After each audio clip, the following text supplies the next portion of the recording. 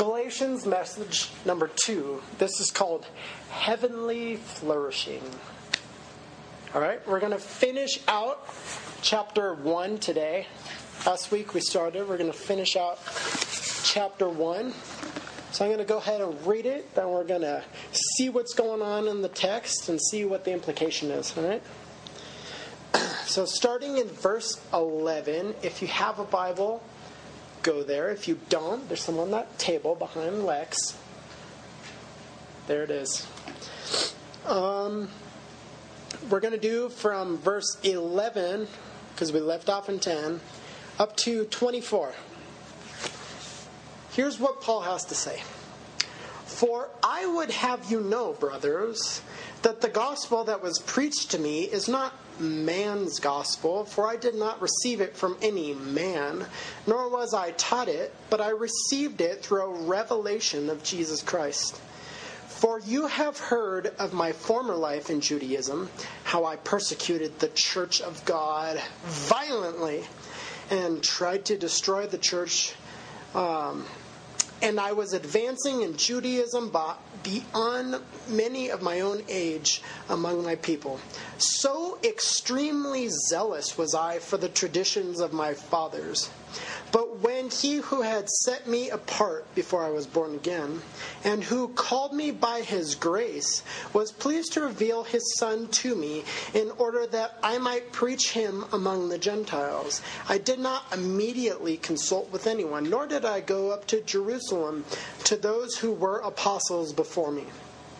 But I went away into Arabia and returned to Damascus. Then after 3 years, I went up to Jerusalem to visit Cephas and remained with him for 15 days. But I saw none of the other apostles except James, the Lord's brother. And what I am writing to you before God, I do not lie.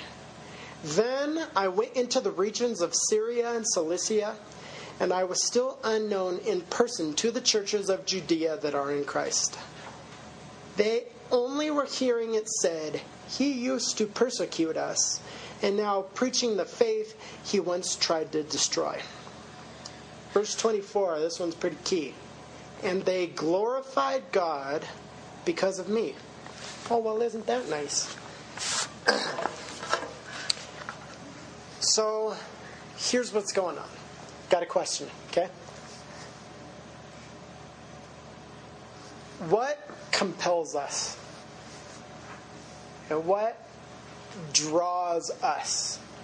And what impresses us? Like, what things, when we look at them, does our heart leap out of our chest and we start being drawn to that thing and our bodies like need a couple minutes to catch up? What sort of things are our hearts and our souls and our spirits going after before our minds even know what's going on? Like, what compels us? What draws us forward? What, when we look at it, do we go, oh, I like that. I enjoy that. Something about that. I want to be like that. I want to do that. I want to be a part of that. What is that for us? Well, it's probably a little bit different for lots of different people. But that's the question that we're going to ask in sermon. So what's going on in this passage of Scripture? What's going on is there were some earthly disputes, right? There were false teachers influencing the church of Galatia, right? And they were saying things against Paul. And the text leads us to understand, like, you don't have to exactly read in between the lines, but because in the first verse of this letter, he says, I am Paul, the apostle of Christ Jesus, not by man, but by God. They're questioning his apostleship, right? And then again, when it gets down to verse 12, he reiterates, like, now I'm preaching to you a gospel, and repeats that same thing, not of men, not the gospel of man, but a gospel that was revealed to me as Jesus Christ was revealed to me. And you're like, okay, so what's going on here? Well, the thing is, these false teachers were influencing the church of Galatia. They were coming in and they were like injecting their theology, and they were spreading rumors like this. In addition to the salvation of Jesus, what you also need is circumcision. John, you can't get away from me. Where is Elijah? Where is Elijah? Which did you get a haircut? I did get a little snip, snip. He used the clippers, though. Okay. False teachers coming into the churches of Galatia. And now this is addressed to the churches of Galatia, not the single church. There's no mega church called the Church of Galatia. There are churches in the area of Galatia. And this false teaching seems to be like permeating not just like a specific community, but like this area. Like it's a thought current within this area, and it's kind of infecting the beliefs and the trust in Jesus and the gospel and the behavior of the churches of Galatia. Right? So what they're preaching is a gospel different than the one Paul preached. This is the gospel of Jesus Christ and Him alone. What they're saying is, in addition to Jesus, you also need to do something to have salvation. You need to do a little snip, snip, right? And here's the thing about the false teachers, and just false teachers in general, but particularly these false teachers, we see this example. False teachers tend to say things like, we are the only ones that have the true gospel. And unless you follow the gospel that I preach, you're not following the true gospel. That's why Paul goes directly against that and says, no, listen. Because this gospel that I preach to you is not a gospel of man. It's not something that I've fabricated. It's not something that I've made up. This is the gospel of the revelation of Jesus Christ. So I'm not coming to you and saying, my God. Paul's not coming to the Galatians and saying, my gospel is the only gospel and believe that one. On the contrary, he's saying, this is the gospel that was revealed by Jesus Christ. And that's the one you are to follow. This is the gospel that is made available to everyone and anyone who would believe. So the true gospel is the gospel that is available to everyone. A false gospel or some other gospel, like the gospel of Jesus plus circumcision, is not a true gospel. And they're essentially saying, if you want to follow this gospel, you have to be like us.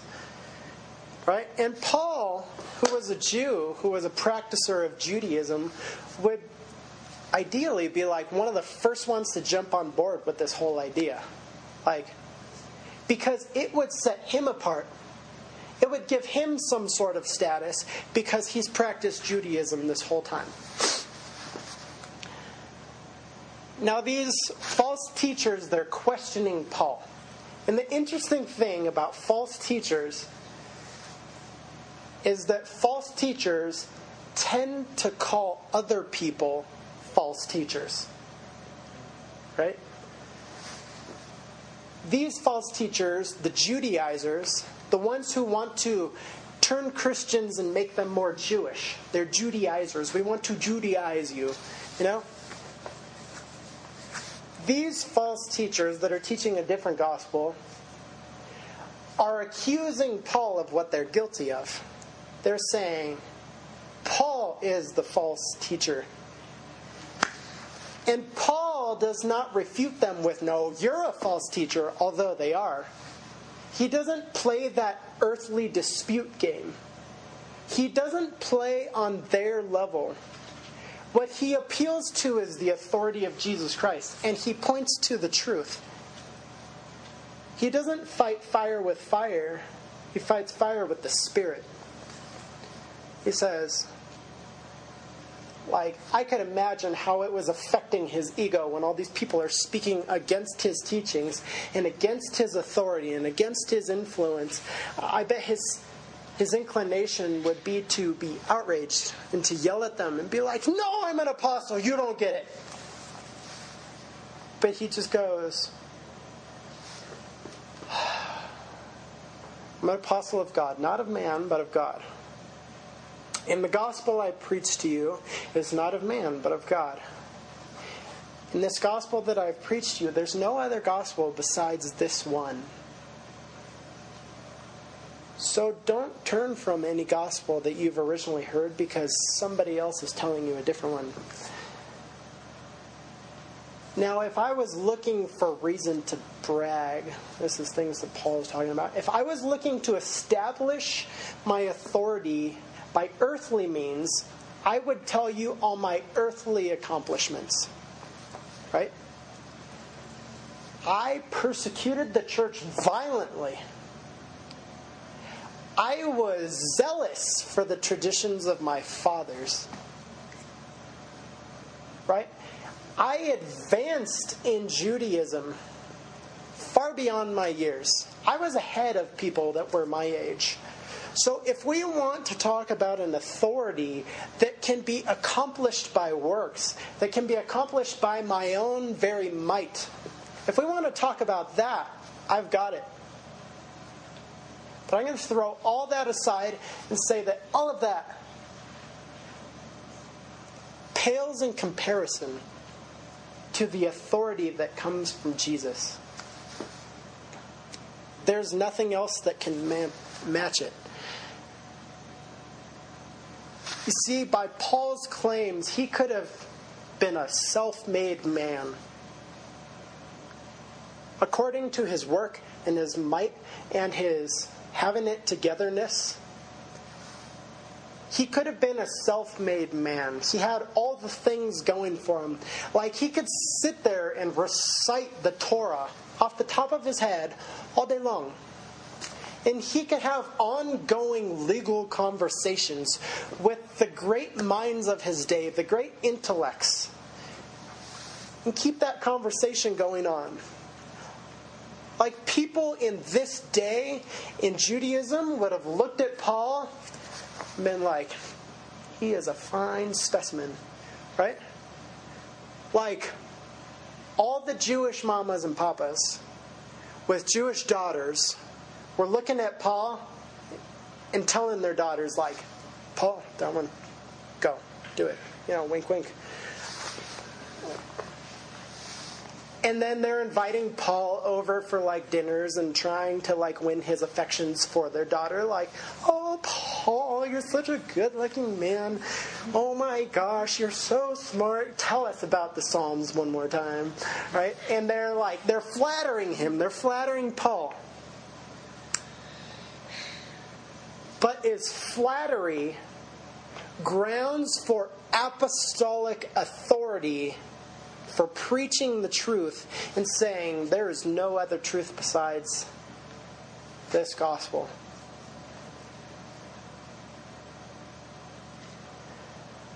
No. In fact, he throws all of that away. He gets rid of the flattery and he goes, "Listen, the only reason I'm here is because of grace. In fact, I was on my way on the road to Damascus to go persecute the church of God violently, to put an end to this church, because they would threaten our Judaism." Right? Yet on this road to Damascus, on his way to go persecute this church, came the interruption of God. He became so blinded that he couldn't see anything. Or I would almost say this, that he could see for the first time. Because he was blinded by the glory of Jesus. He was blinded by heavenly things. And because he saw this bright glory of Jesus in front of his face that he goes, yeah, none of this other stuff, this self-made man, this earthly stuff, this stuff that I can do in my mind, none of this matters. Because this earth-sided man was blinded by heaven. And from Damascus, he went straight into Arabia. Like, he went out in the desert. Like, this is so profound that he needs to go get away and, like, chew on this for a little bit. He needs to go process this. He needs to get with, like, the personal therapist inside his head out in the desert and, like, talk about things as he lays back on the long sofa and be like, what was your childhood like? And he's like, well, circumcised on the 8th day. What else? No, I don't know. That would be funny childhood.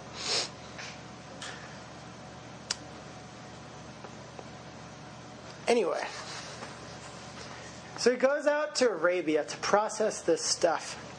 And he's out of commission for 3 years. 3 years he's out of commission. Now think about all this progress that he was talking about making in Judaism, about impressing people, about people wanting to flatter him, about all of this stuff, this self-made man stuff. All of this progress halted. Stop. The progress ceases. And he goes off into the desert, and he's out of commission for 3 years. And people are probably wondering, like, where is this dude? Where'd he go? Like, he was coming to all our parties and impressing us with his intellect and doing all these things and keeping all the laws. And his hands and fingernails were cleaner than anybody I've ever seen. This guy. Out of commission. Progress halted. And for 3 years, the Holy Spirit ministered to him and revealed to him the secrets of heaven. The mysterious things. Those things that we all have, like if it's Q&A time and we all want to know, like those 1,000 burning questions that we don't know about heaven. The Holy Spirit's revealing those things to Paul. Lucky guy, right? And because he's seen heaven, and because he's seen Jesus, and because he's transformed by these realities, he comes back and he meets with Peter. It says Cephas, but that's Peter. Cephas, Peter. Meets with Peter for 15 days. Just a day over 2 weeks, right? Now, you can't know everything about a person in 2 weeks. Like, you can't... If you're going to consider him as a new father for Christianity, like, is 15 days long enough? Like, half a month. Like, you might not even know his middle name in 15 days. But in 15 days... Peter, who was spiritually minded and able to discern spiritual things, looked at the evidence in Paul's life and says, yep, this is it, guys. This is the new apostle. Now, I haven't investigated and dug into all the things about his life, but what I can tell you is that in 15 days, this guy blew me away. He was the arch nemesis of our movement. He was like the Joker to Batman. He was the guy out there like, ha ha, right, looking crazy. That was Paul. And people are hearing rumors within the church that this guy is persecuting the church of God violently. Man. And in 15 days, for this guy to show up at Peter's doorstep, say, listen, I think The Lord has revealed things to me. What is your auto response to seeing the Joker show up at your doorstep? Nope. Call the police. Get him out of here. Right? But Paul was so different. Paul was so transformed that as Peter looked at his life in just 15 days, he goes, yes, he is to be an apostle. He is to be a father of the church. He is to be a missionary. He is to be one that we send out and entrust him with the message of the gospel and with raising up new pastors and leaders and elders and deacons.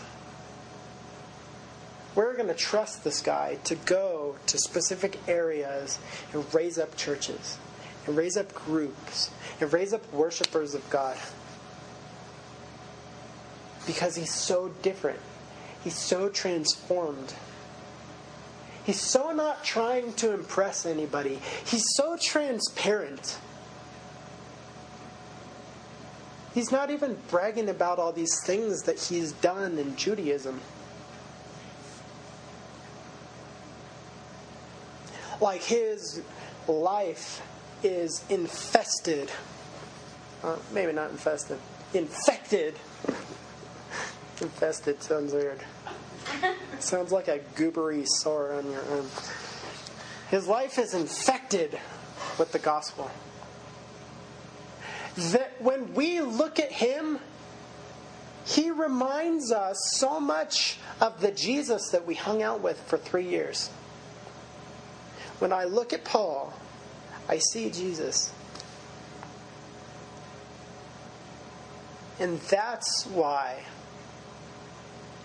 the apostles could take this man who's violently persecuting the church, be like, yep, he's on our team now. You see, a transformed life is compelling. It draws us. It's wonderful to behold. Yet so many of us are afraid to be transformed because we're afraid that if we change and are different, people will know that up to this point I've needed help. Up to this point, I haven't been as right as I like people to think I am. If I change, if I transform, if I become someone different in light of Christ, if I do that, I have to admit that what I was doing before was wrong.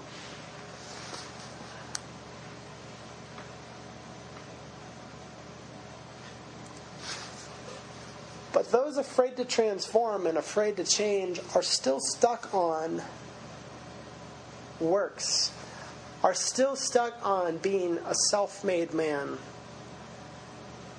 are still stuck on, I must help Jesus in my salvation.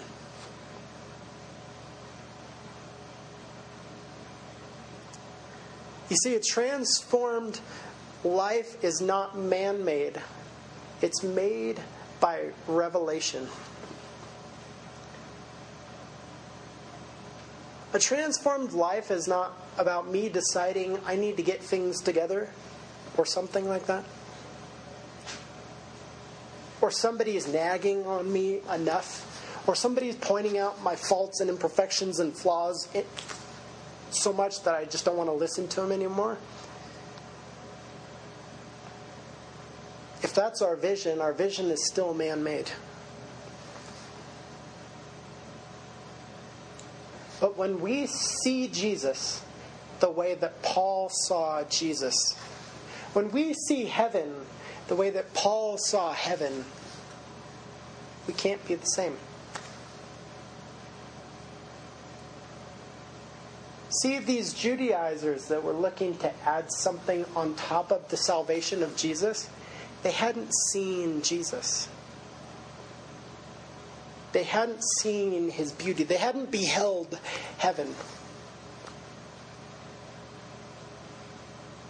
They're too busy glorifying earthly things.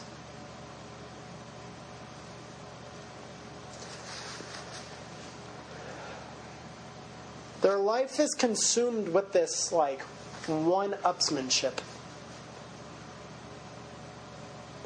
Anything you can do, I can do better. Right? I can do anything better than you. I had to finish it. It felt incomplete. Their life is marked by this one-upsmanship. And Paul was playing this game really well. He was advancing beyond his years. He could look at other people because of his self-made, man-made perfection, cleaning the outside of the cup, and look at other people and be like, well, sucks to be you.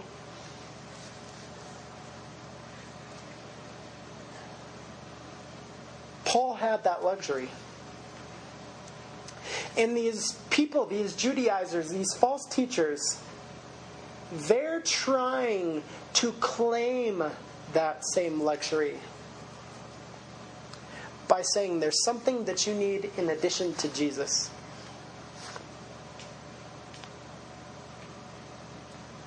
Because we have the upper hand if there's something you need and we have it. We have leverage if you can't come to Jesus of your own accord and he could make you clean. We've got something that you need.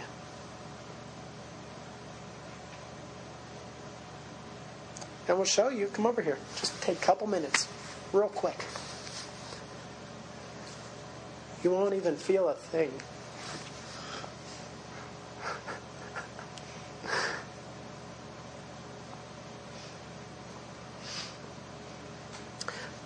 That's a lie of the enemy. That there's something needed in addition to Jesus. That Jesus is not enough. That there's something that you could do by your own might that would make you more right with God.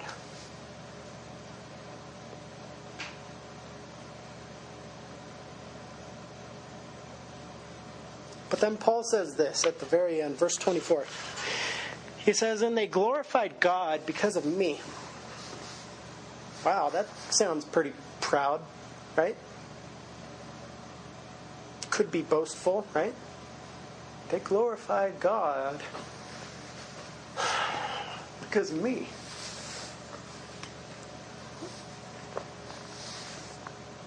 But that's not what Paul is saying. Paul is saying, I threw away anything I could boast about, and I let Jesus be my righteousness, and I lived the transformed life. I admitted that what I was doing before was not getting me anywhere. I allowed him to come and transform me from the inside out, not just make the outside clean, but make the heart, the calloused heart, the rock-solid heart, soft and malleable, repentant, humble, contrite. They glorified God because Paul was transformed. A transformed life is compelling. A transformed life makes people look and go, what?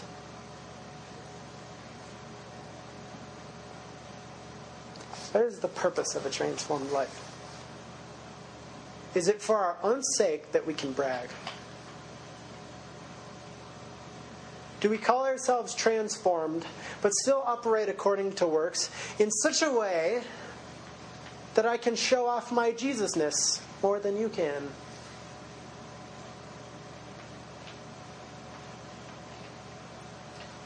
The purpose of a transformed life, the reason that I would allow Jesus to transform me, the reason that hopefully you would allow Jesus to transform you, is that people would look and glorify God. Not glorify you, but glorify God. The purpose of the transformed life creates heavenly flourishing. People who have got over themselves quite enough. In fact, maybe even sick of themselves and their selfish ways. And allow Jesus to transform them from the inside out. That people would look at their lives, and it's not a thing that you would look at and glorify me, but it's a thing that you would look at that transformation and glorify Jesus. The transformed life becomes a compelling thing that people want to follow it. Not follow for the person's sake, but follow for Jesus' sake. Paul says, imitate me as I imitate Christ. And you're like, wow, I don't think I could say that. I don't think I could say that. It feels like a big burden to carry around. But I pray that I would become the kind of person that could say, imitate me as I imitate Christ. The transformed life creates heavenly flourishing. That all of a sudden these people transformed by Jesus, that when you look at them, people are not seeing Jesus. They're not seeing you. They're not seeing Andrew. They're seeing Jesus. And we can be Jesus to one another. And these small pockets and communities of people being Jesus to one another creates heavenly flourishing, creates life abundantly, creates a life giving people more concern for others than for themselves. And a community, a group, a collective of people doing that all at the same time and glorifying God in the process. Heavenly flourishing. That spreads. That's compelling. That draws us. We see that grace and we want it. We're drawn into the mystery. Paul calls the church a mystery. People are drawn into a really good mystery novel, right? Is our community, our church, is our body operating in such a way that people are drawn to it like a moth to the flame? People are drawn to our love and to our grace the way that Paul was like bent on his knees when he saw heaven. When people see us, do they see Jesus or do they just see us? When people see us, do they see heaven taking place? Or earthly disputes, fighting fire with fire, fighting flesh with flesh, arguing about things that don't even matter? You're a false teacher. No, you're a false teacher. Well, you can't call me a false teacher because you're a false teacher, so I just took away your authority, you false teacher. I love you, Andrew.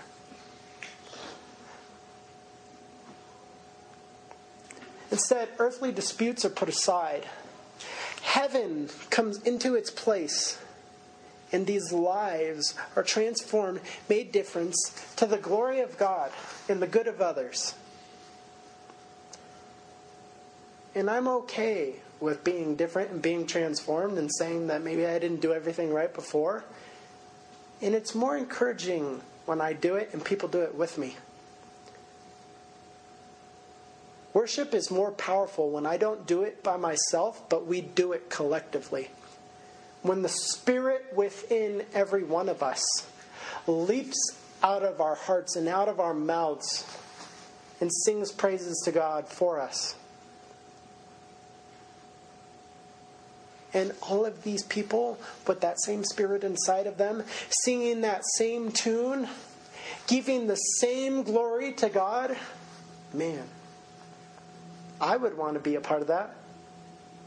I would want to be a part of a place that's doing that. I would be drawn there. I would be compelled to go there. Nobody would have to twist my arm to go there. Because Jesus is there. Amen?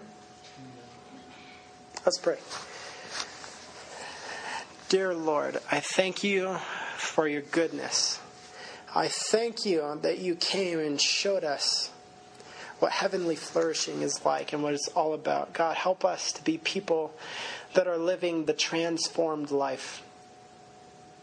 And God, I pray that in a way that is more than we can accomplish by our might, by your Spirit, you would accomplish something that is so compelling about the transformed life that it would draw people to your Son. God, I pray that we could be people that could say, God was glorified because of me. Not because of what I did, but because of how I lived. So God, I ask that you glorify yourself. You bring glory to yourself by transforming us. I pray that you create heavenly flourishing in our midst. And God, let this be a place that uplifts Jesus and that draws people to Jesus and that lives for something besides ourselves.